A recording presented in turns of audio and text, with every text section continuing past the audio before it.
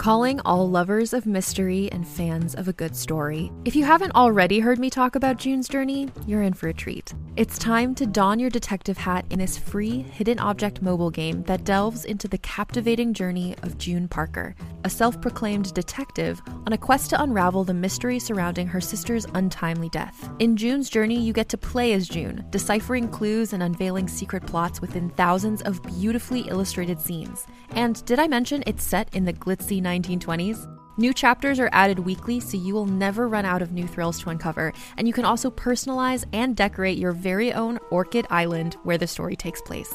How sharp are your detective skills? Find out when you download June's Journey on your Android or iOS device, or play online via Facebook Games. Your detective journey awaits.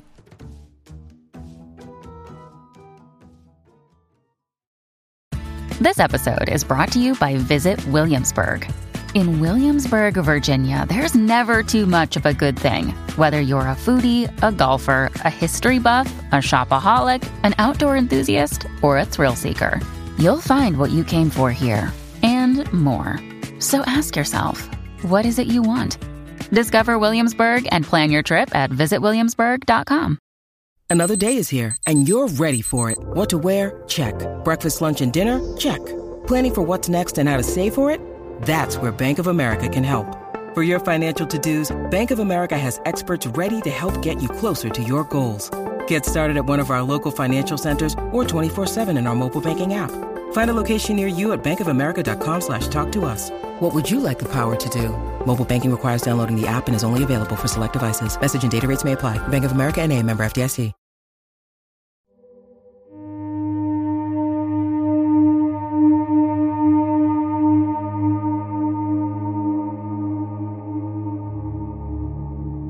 Mastication.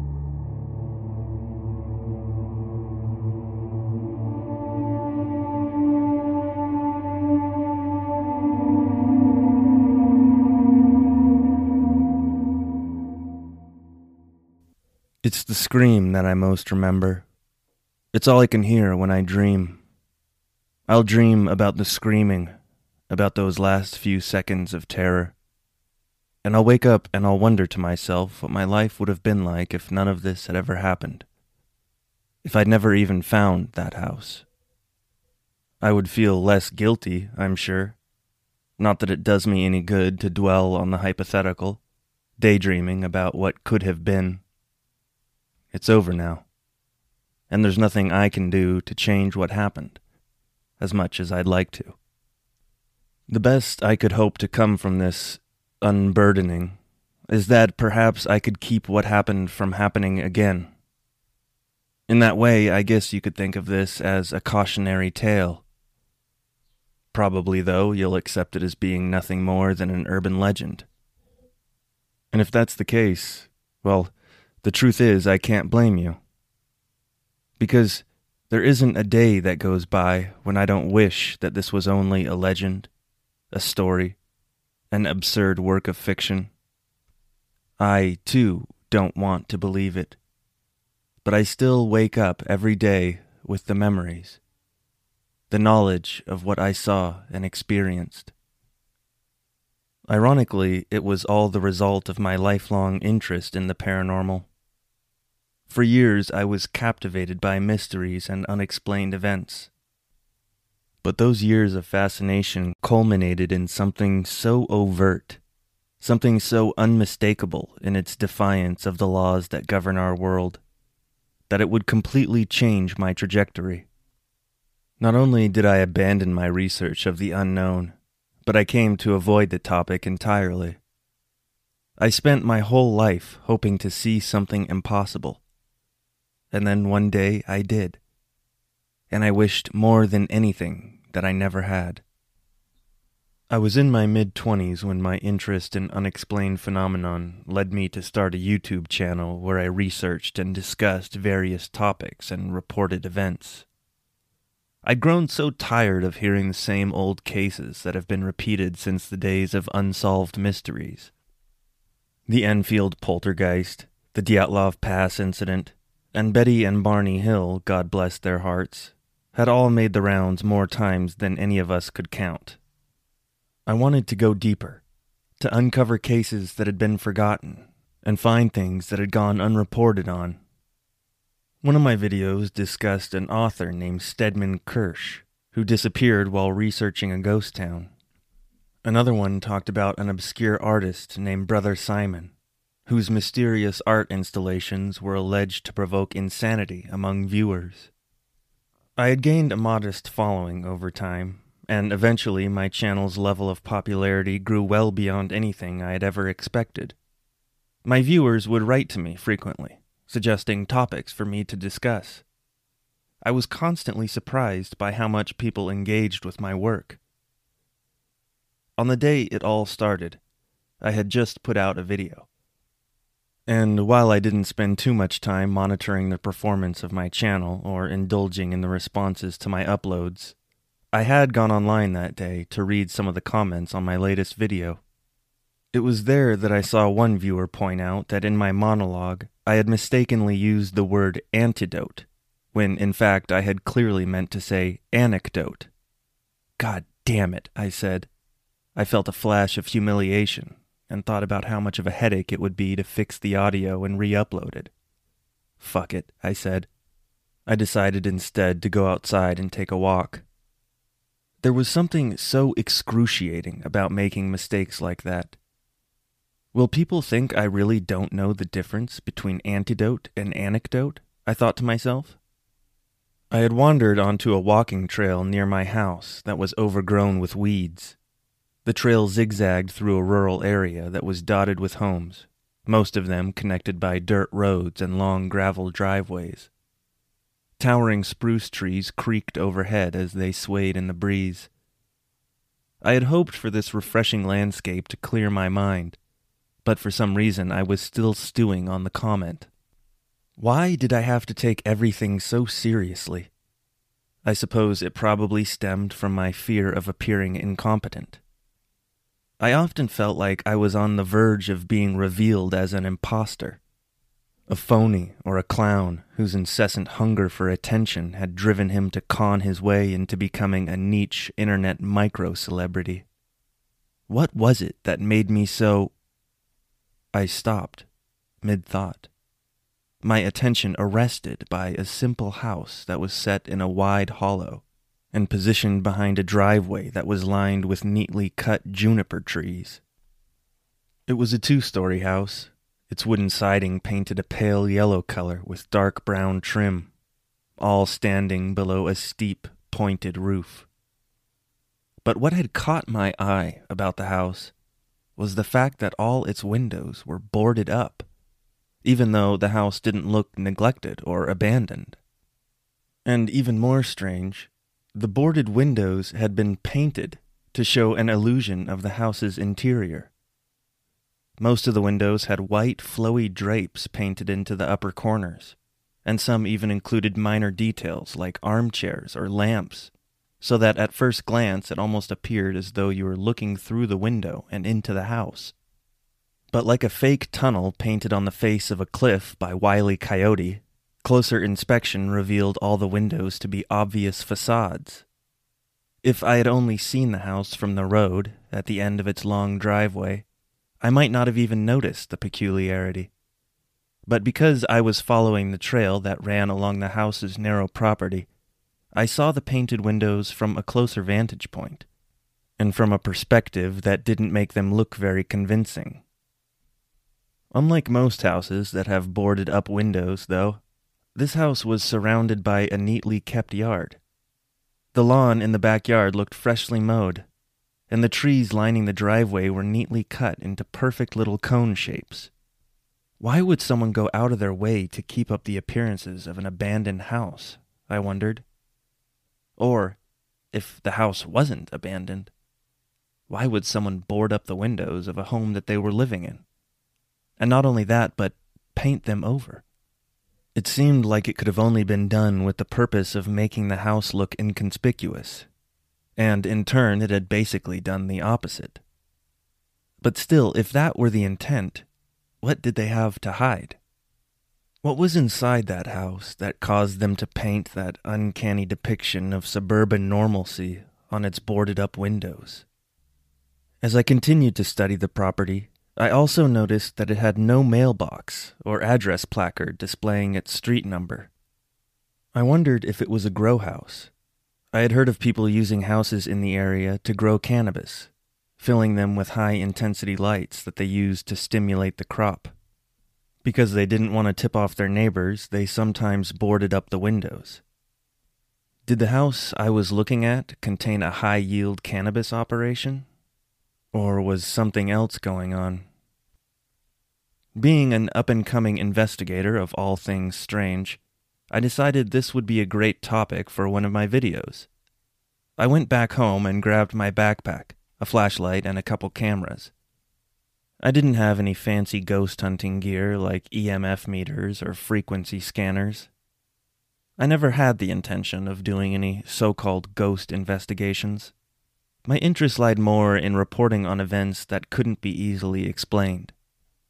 But being as I had happened across this perfect subject for a creepy video, I figured it was high time for me to do some boots-on-the-ground investigating of my own. After leaving my house and starting back along the walking trail, I took out one of my cameras and began to record my approach. Okay, so I was just out here walking around.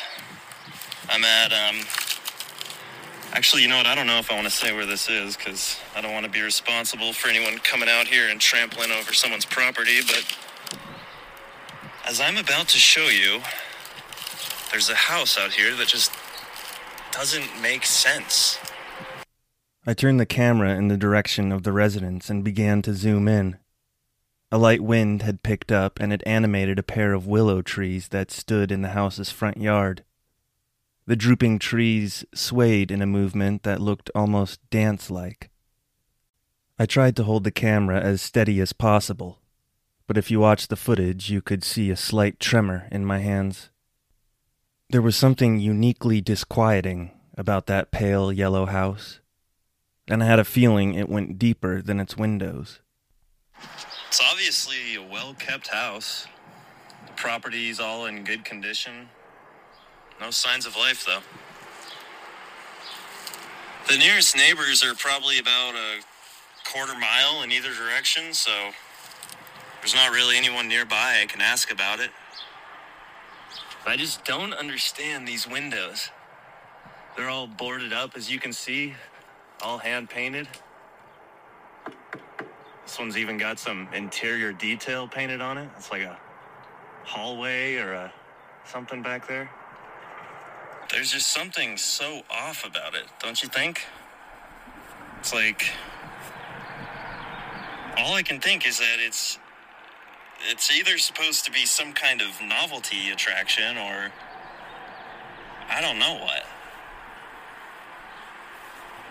I wonder if I can get inside.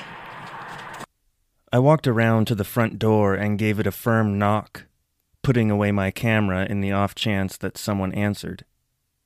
The front door felt surprisingly heavy and firm, like it was made out of a single piece of wood, cut from the trunk of an enormous tree. I listened intently for sound, something to indicate movement from within the house. But all I could hear was the rustling of the trees, as another breath of wind pushed its way through the hollow.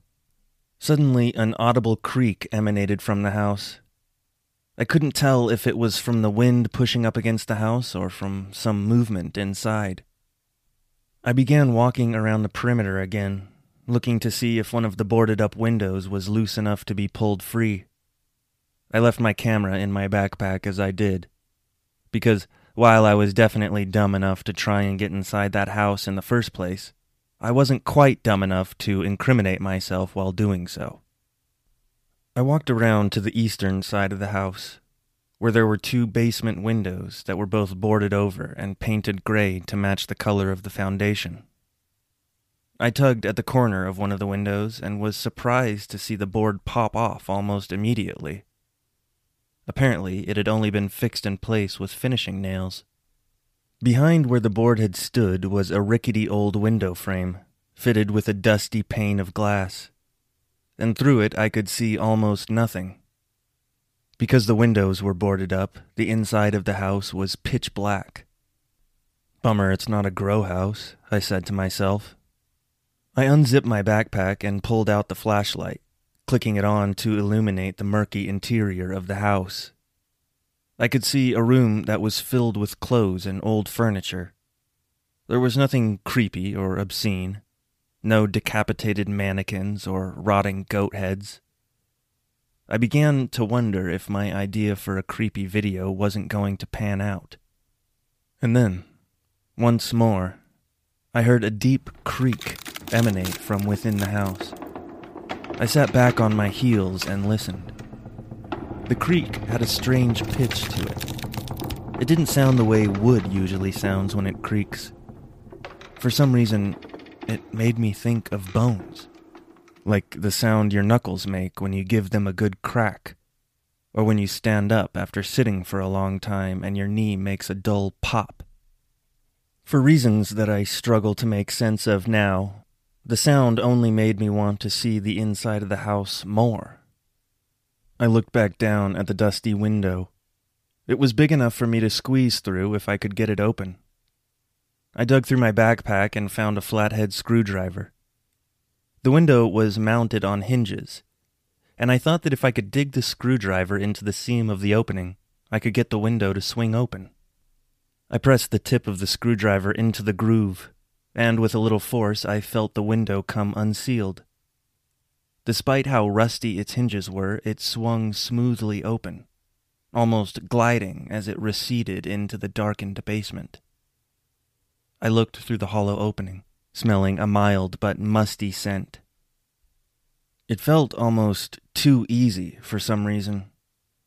And yet, still mildly humiliated by the antidote fiasco, I felt a driving need to come up with something good, something that nobody else had brought to the table, a discovery that was mine alone. And so, after taking another look around the area to make sure nobody was watching, I lowered first my backpack and then myself through the opening. When I got inside, the first thing I did was take out my camera and my flashlight. The house was an impenetrable kind of dark. With my flashlight on, though, I could produce just enough light to film. The first thing I noticed were the walls. They were finished with that laminated paneling that's printed to look like wood, that fixture of basement walls from the 80s. The thick shag carpet was a saturated maroon color, and overhead stood a tiled acoustic ceiling. There was a wooden dresser in the corner that was covered with cobwebs, and a pair of armchairs that faced each other in the center of the room. And all throughout the basement, there were stacks and stacks of clothes. Moth-eaten sweaters lay in dusty piles. Jackets and coats hung from rickety steel racks, and stacks of pants and dresses sat on the forgotten old dresser. There were innumerable shoes as well, pairs and pairs of them. Boots, high heels, sandals, loafers, leather work shoes that looked to be about a century old. It was like whoever had lived there had just up and left with all their belongings still inside.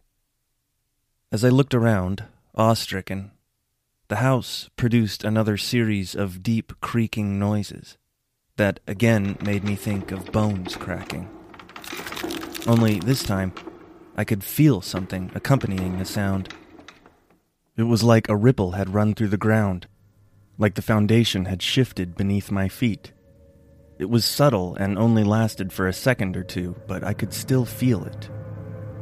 When the ground settled, I pointed my flashlight up the stairs that led to the rest of the house. They were fitted with the same shag carpet that covered the basement floor, and that same fake wood laminate covered the walls. As I began to ascend the stairs, I finally admitted to myself just how afraid I was. I was trying hard to appear steady and calm, to make my voice sound controlled on film, but I was fighting a losing battle. With each step I climbed, my breathing grew more rapid. Though I didn't say it out loud, I began to feel as though the stairway's walls were closing in on me. Maybe it was just the encroaching darkness that devoured everything my flashlight didn't touch, but the nearer I got to the top, the more suffocating the stairway felt. By the time I reached the final step, I felt like I was about to brush my shoulders against the walls that surrounded me. As I stepped onto the ground floor, I felt the spongy grip of linoleum beneath my feet. I shined my flashlight around and saw that I was in the house's kitchen. It was situated against the rear of the house and appeared to lead to a dining room on one side and a living room on the other. The kitchen was comprised of all the normal appliances you'd expect to find. The refrigerator was an egregious mustard color, but everything else just looked like mundane implements. There was an oven with an electric stovetop, a sink, and even a bulky microwave sitting atop the tiled kitchen counter. At least, that's what these things appeared to be. When I tugged on the handle of the refrigerator and tried to open it, I found it wouldn't budge. I tried the oven, but it was fused shut as well. They seemed not like real appliances, but like the fake replicas you would find in a model home. I tried the microwave, but it wouldn't open either. Nor would the drawers, the cabinets. Nothing in that kitchen was real. It was all a front. My mind began to race as I wondered what precisely I had gotten myself into. Every cell in my body was urging me to run, to get out of that house as fast as I could. But for some reason, I persisted. I don't know if it's because I was actually that committed to solving the mystery, or if I just wasn't willing to admit to my audience how scared I was. But I proceeded from the kitchen in the direction of the living room. Like the other rooms, the living room was still fully furnished. A teal couch sat between two end tables, and behind them, a staircase led to the upper floor, complete with a surprisingly intricate wooden banister. The wallpaper was a dark green color, and consisted of a striped pattern that I found, for some reason, nauseating. As I stood there, I heard another one of those guttural creaks that the house would emit. And again I felt the rumble of movement beneath my feet. Feeling my pulse quicken, I swung my flashlight around at the kitchen. But it was wrong. Something had changed. The kitchen was still there, only it was further away than it was supposed to be. The dining room, which had been on the other side of the kitchen, now stood before it. In the beam of my flashlight, I could see a large oak dining table, surrounded by 8 wooden chairs. And beyond it was the entryway to the kitchen. It was like the house had rearranged itself. And not just resituated the furniture, but completely changed its floor plan. "It's trying to distance you from the exit," said a panicky voice in my head. It was the most disorienting thing I've ever experienced. Being in that house, surrounded by darkness, and confronting the fact that the very walls were moving. I felt unspeakably vulnerable, as though at any moment something might reach out of the surrounding blackness and smother me, put me out like a flickering candle. I stood for a minute and tried to control my breathing. I watched the beam of the flashlight swing back towards the living room, scanning my surroundings to make sure I was still alone. It lit the wall, the floor, the couch. And then the beam of the flashlight illuminated something that shouldn't have been found among those lifeless domestic items. On the far wall, just above the staircase, the light landed on something that looked like flesh, like the surface of a massive, exposed rib cage. I let out a scream of such pure terror and revulsion. It would later be one of the things that my viewers pointed to when they made arguments for the video's authenticity. In my frightened response, I had also jerked the flashlight, causing me to lose sight of the pale, throbbing section of flesh. When I settled the light back on the spot where it had been, it was covered by the revolting green wallpaper. I knew, in that moment, that I needed to run. Whatever was going on in that house, I no longer needed to understand it. I only wanted to escape it. I ran towards the front of the house, thinking it would be easier to make an escape through the front door than to go back through the basement window. I shined the flashlight across the wall, hands trembling as I felt around for the door. The house produced another disturbing creak, and I felt the hairs on the back of my neck raise on end. I wondered how the house was rearranging itself behind my back. Suddenly, I felt my hand collide with something cold and circular. It was the doorknob, I realized, sighing with relief. I tugged on it, but it wouldn't budge. I stepped away from the door and looked at it under the light of my flashlight. I ran my fingers across it, and it was then that I realized why the door had felt so solid when I'd knocked. It wasn't a real door. It was just a doorknob mounted on the wall, with a rectangular design of molding around it to make it look like a door. A deep sense of doom overcame me.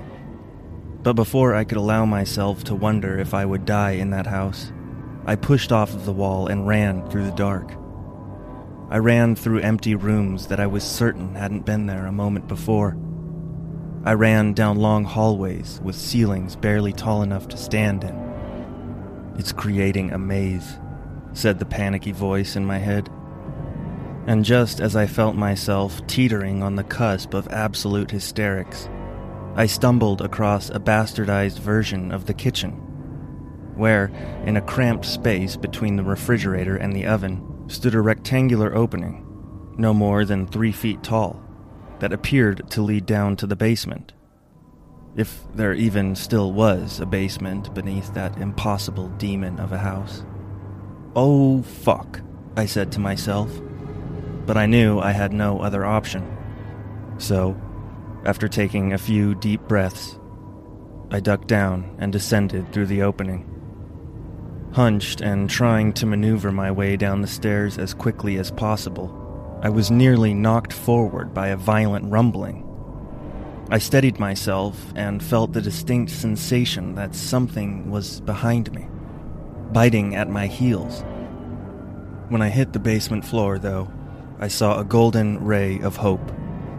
A single beam of sunshine extending from the window I had entered through.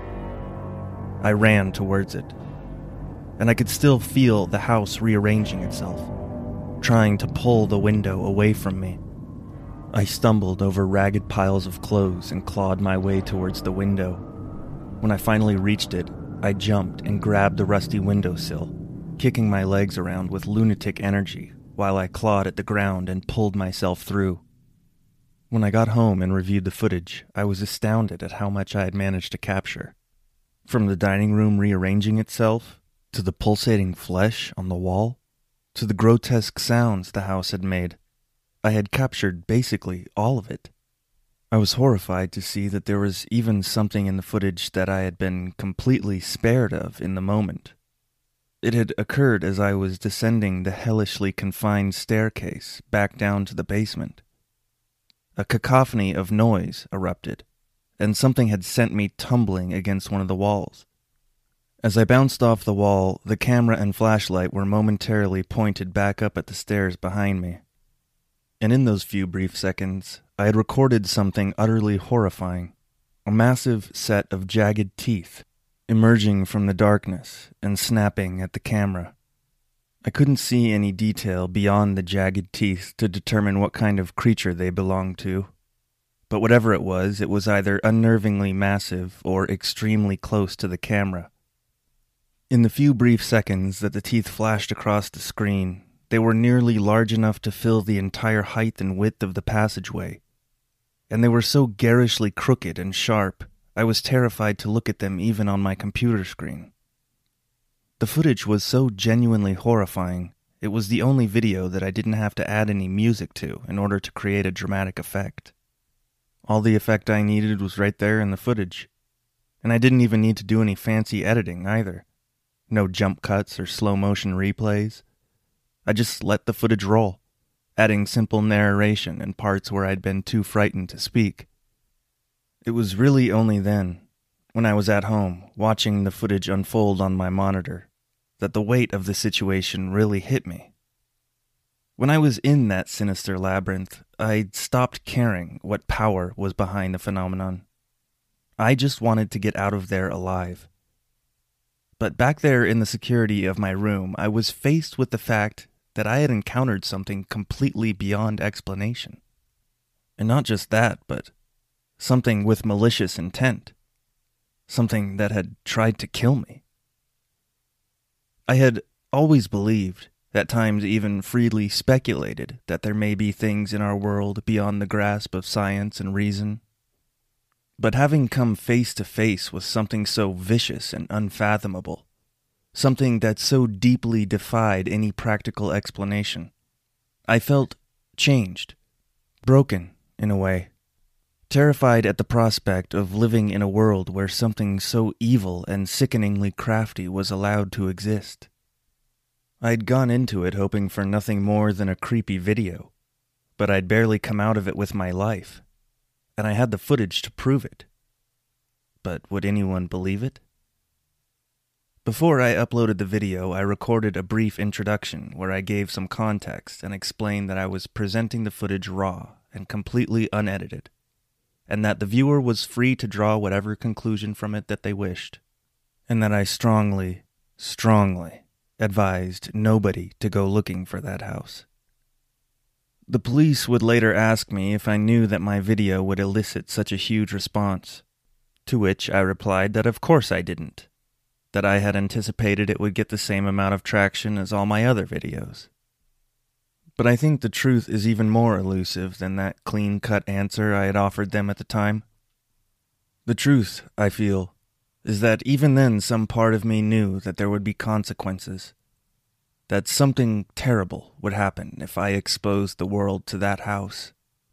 I could give you some spiel about how I believed the process of sharing my experience would be cathartic, or how I believed that if I shared the video that we as a community would have a greater chance of understanding what had caused it. But I think the truth is that I just wanted it to be seen. Before I uploaded it, I sat on the footage for a couple days. I needed to let my nerves settle, if nothing else. When I posted it, I titled the video, "This House Will Devour You." It had a running time of 7 minutes and 13 seconds. And, though I didn't know it at the time, it would be the last video that I would upload to YouTube. The day it went live, 20,000 people watched it. In under a week, it broke 100,000 views.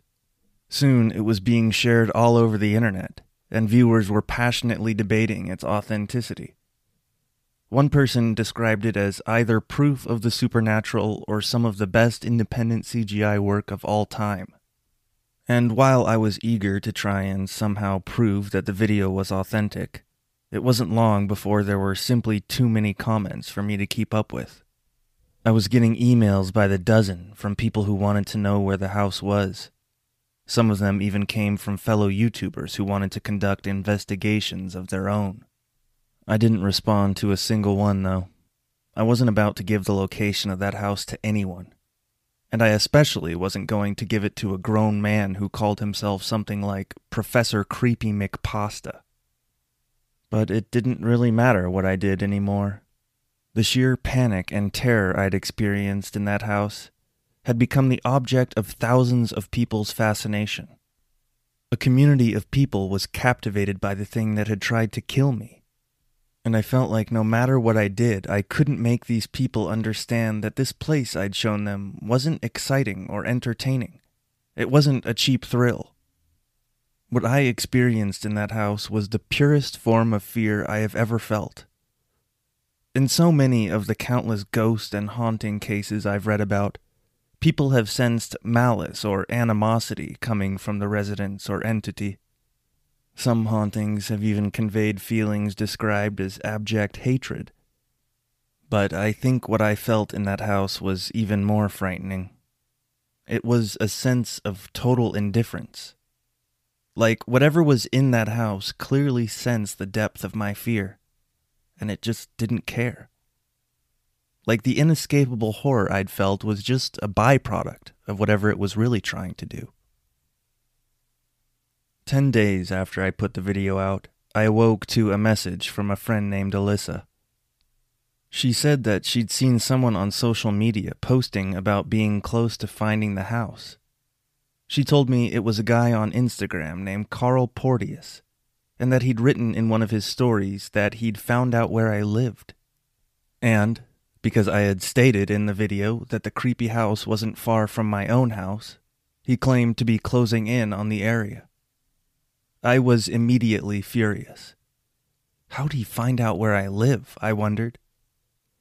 I hadn't ever disclosed my location in any of my videos.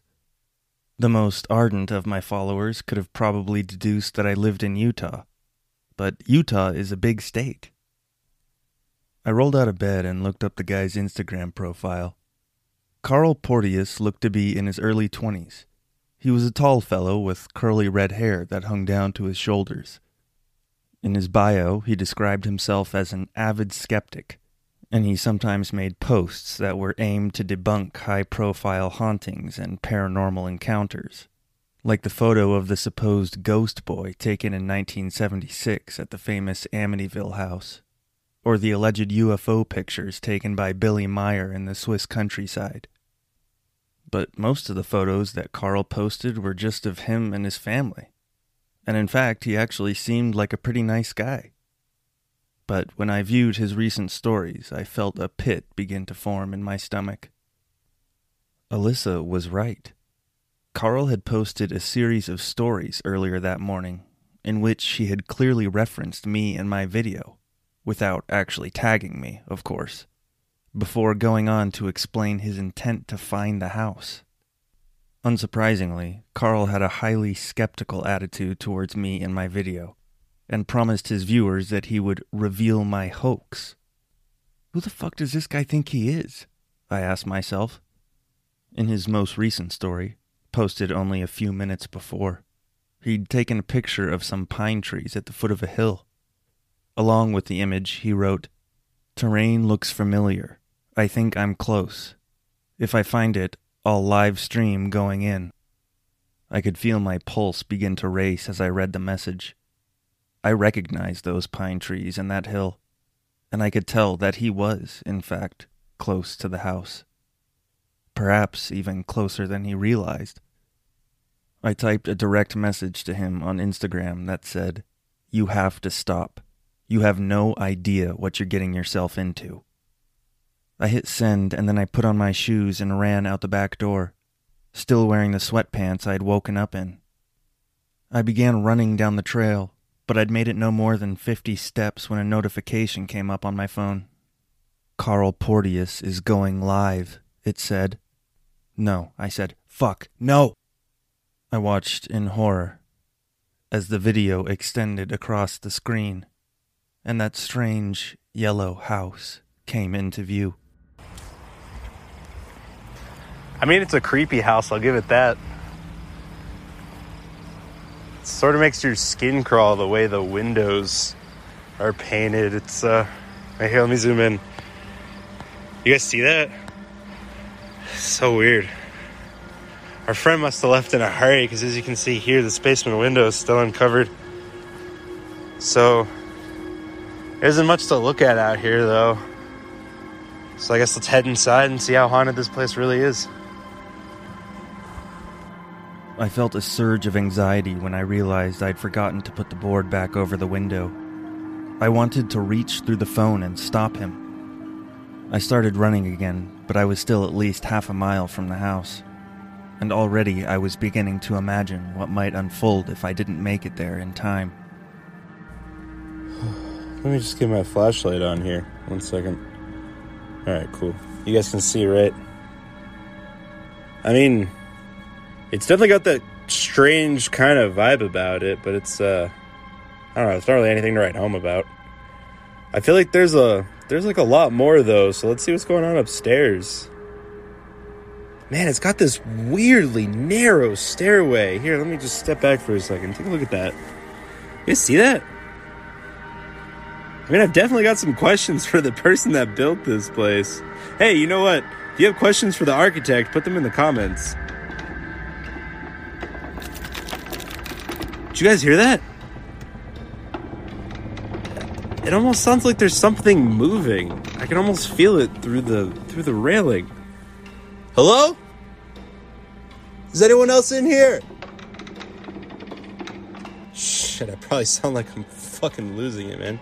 It's just so fucking dark in here. I think my senses are just on high alert. Holy shit, I just heard it again. You guys can hear that, right? I think there's something. Hey, no. In the instant before Carl's live stream abruptly came to an end, something unmistakable manifested from the darkness. It was a set of sharp, jagged teeth, rows and rows of them, filling the screen before it suddenly went black. I sprinted the rest of the way to the house, lungs burning as I ran. But when I arrived, the house was gone. The only thing there was a crumbling concrete foundation that looked like it hadn't supported a structure in decades. I wondered if I was mistaken, if I'd arrived at the wrong house. But it couldn't be. The driveway was lined with the same cone-shaped juniper trees, only not as manicured as they'd been before. And the same droopy willow trees stood on the opposing ends of the lot. How? I said to myself. How? I stood there on that empty foundation, repeating that word over and over again until it got dark.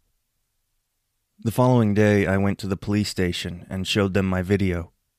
I told them about Carl going to the house and disappearing. When I finished talking, one officer looked at me skeptically and smiled. "Do you know this guy?" he asked. "This Carl Porteous?" "No," I told him. "Then how do you know it's not just somebody playing a joke on you?" "Because I was right there," I told him. "I was in that house." "Right," he said.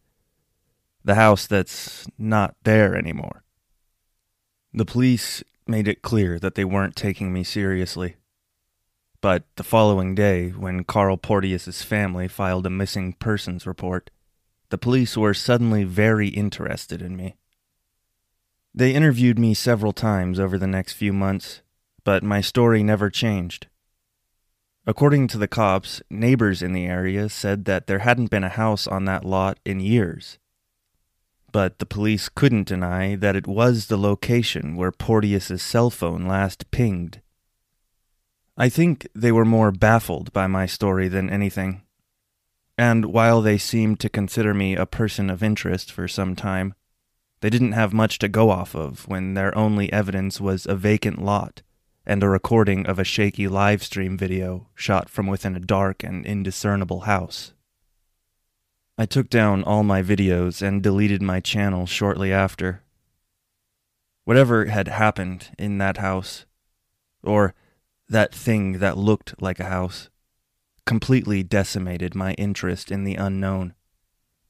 I didn't want to believe anymore, and I definitely didn't want to be responsible for another tragedy. And while I've walked away from most things mysterious, there has been a single legend, a single supernatural myth that I haven't been able to let go of. It came from a book called American Myths and Urban Legends Through the Centuries that my aunt gave me in middle school, and for years it existed only as a vague memory that I rarely revisited. But in the days after Carl disappeared, I returned to the book and reread the story, finding haunting resemblance in its premise. It was titled The Walls That Surround You, and it originated in the American West in the early 1900s, a time when many cities in the West were still in their early stages of development and were accumulating large populations of migrant workers. According to the legend, there existed, somewhere, a house. It sometimes appeared as a lodge or a cabin, an affluent suburban home, or even a modest hut. But this house was not built by a team of construction workers. It wasn't occupied by a happy family. This house wasn't even a house at all. It was more like a living thing. And within this thing that looked like a house, there were many of the things you would expect to find in a house, like rooms and closets and hallways. But really, it just had mouths. Each of its doorways was really a mouth. And if someone, perhaps a vagrant worker looking for a place to stay, entered one of those doorways, it was just as deadly as entering the jaws of a massive predator. The intruder would be hastily consumed, and the house would disappear, only to reappear in some other vacant lot, in some other developing city. The book offers very little explanation as to where the legend came from, but it doesn't really matter to me whether it has an official source. It's the only myth that I've come across in my years of research that I'm certain is true. I have no doubt that somewhere out there, on the outskirts of some city, there stands a house, or a cabin, or a lodge. And maybe it has some peculiar touch, some odd feature to help lure in prey. I couldn't tell you what it might look like, but I could tell you that somewhere inside, perhaps in the basement if it has one, it still contains the tattered clothing and forgotten belongings of all its victims, not least among them a man named Carl Porteous. A man whose dying screams are still a fixture of my nightmares.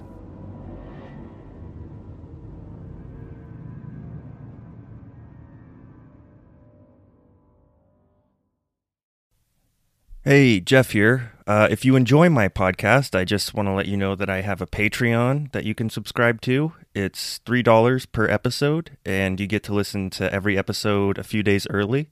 Plus, you also get access to my full-length audiobook, Solace.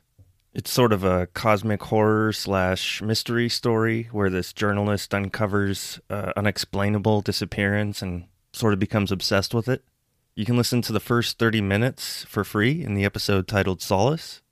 The Patreon also has its own RSS feed, so you can listen on whatever podcasting app you like. And the link for it is in the show notes, as well as in the bio for the show. But if you can't see it, it's patreon.com/ACEPHALE. You can also leave a rating or write a review. That goes a long way for helping the show get listeners. You can follow me on social media. The links for Instagram and Twitter will be in the show notes as well. And of course, just thank you for being here. It really seriously means a lot that you listen to this. Contained herein are the heresies of Radolf Burntwine, erstwhile monk turned traveling medical investigator. Join me as I uncover the blasphemous truth of a plague-ridden world, that ours is not a loving God, and we are not its favored children. The Heresies of Radolf Burntwine, coming January 2nd, wherever podcasts are available.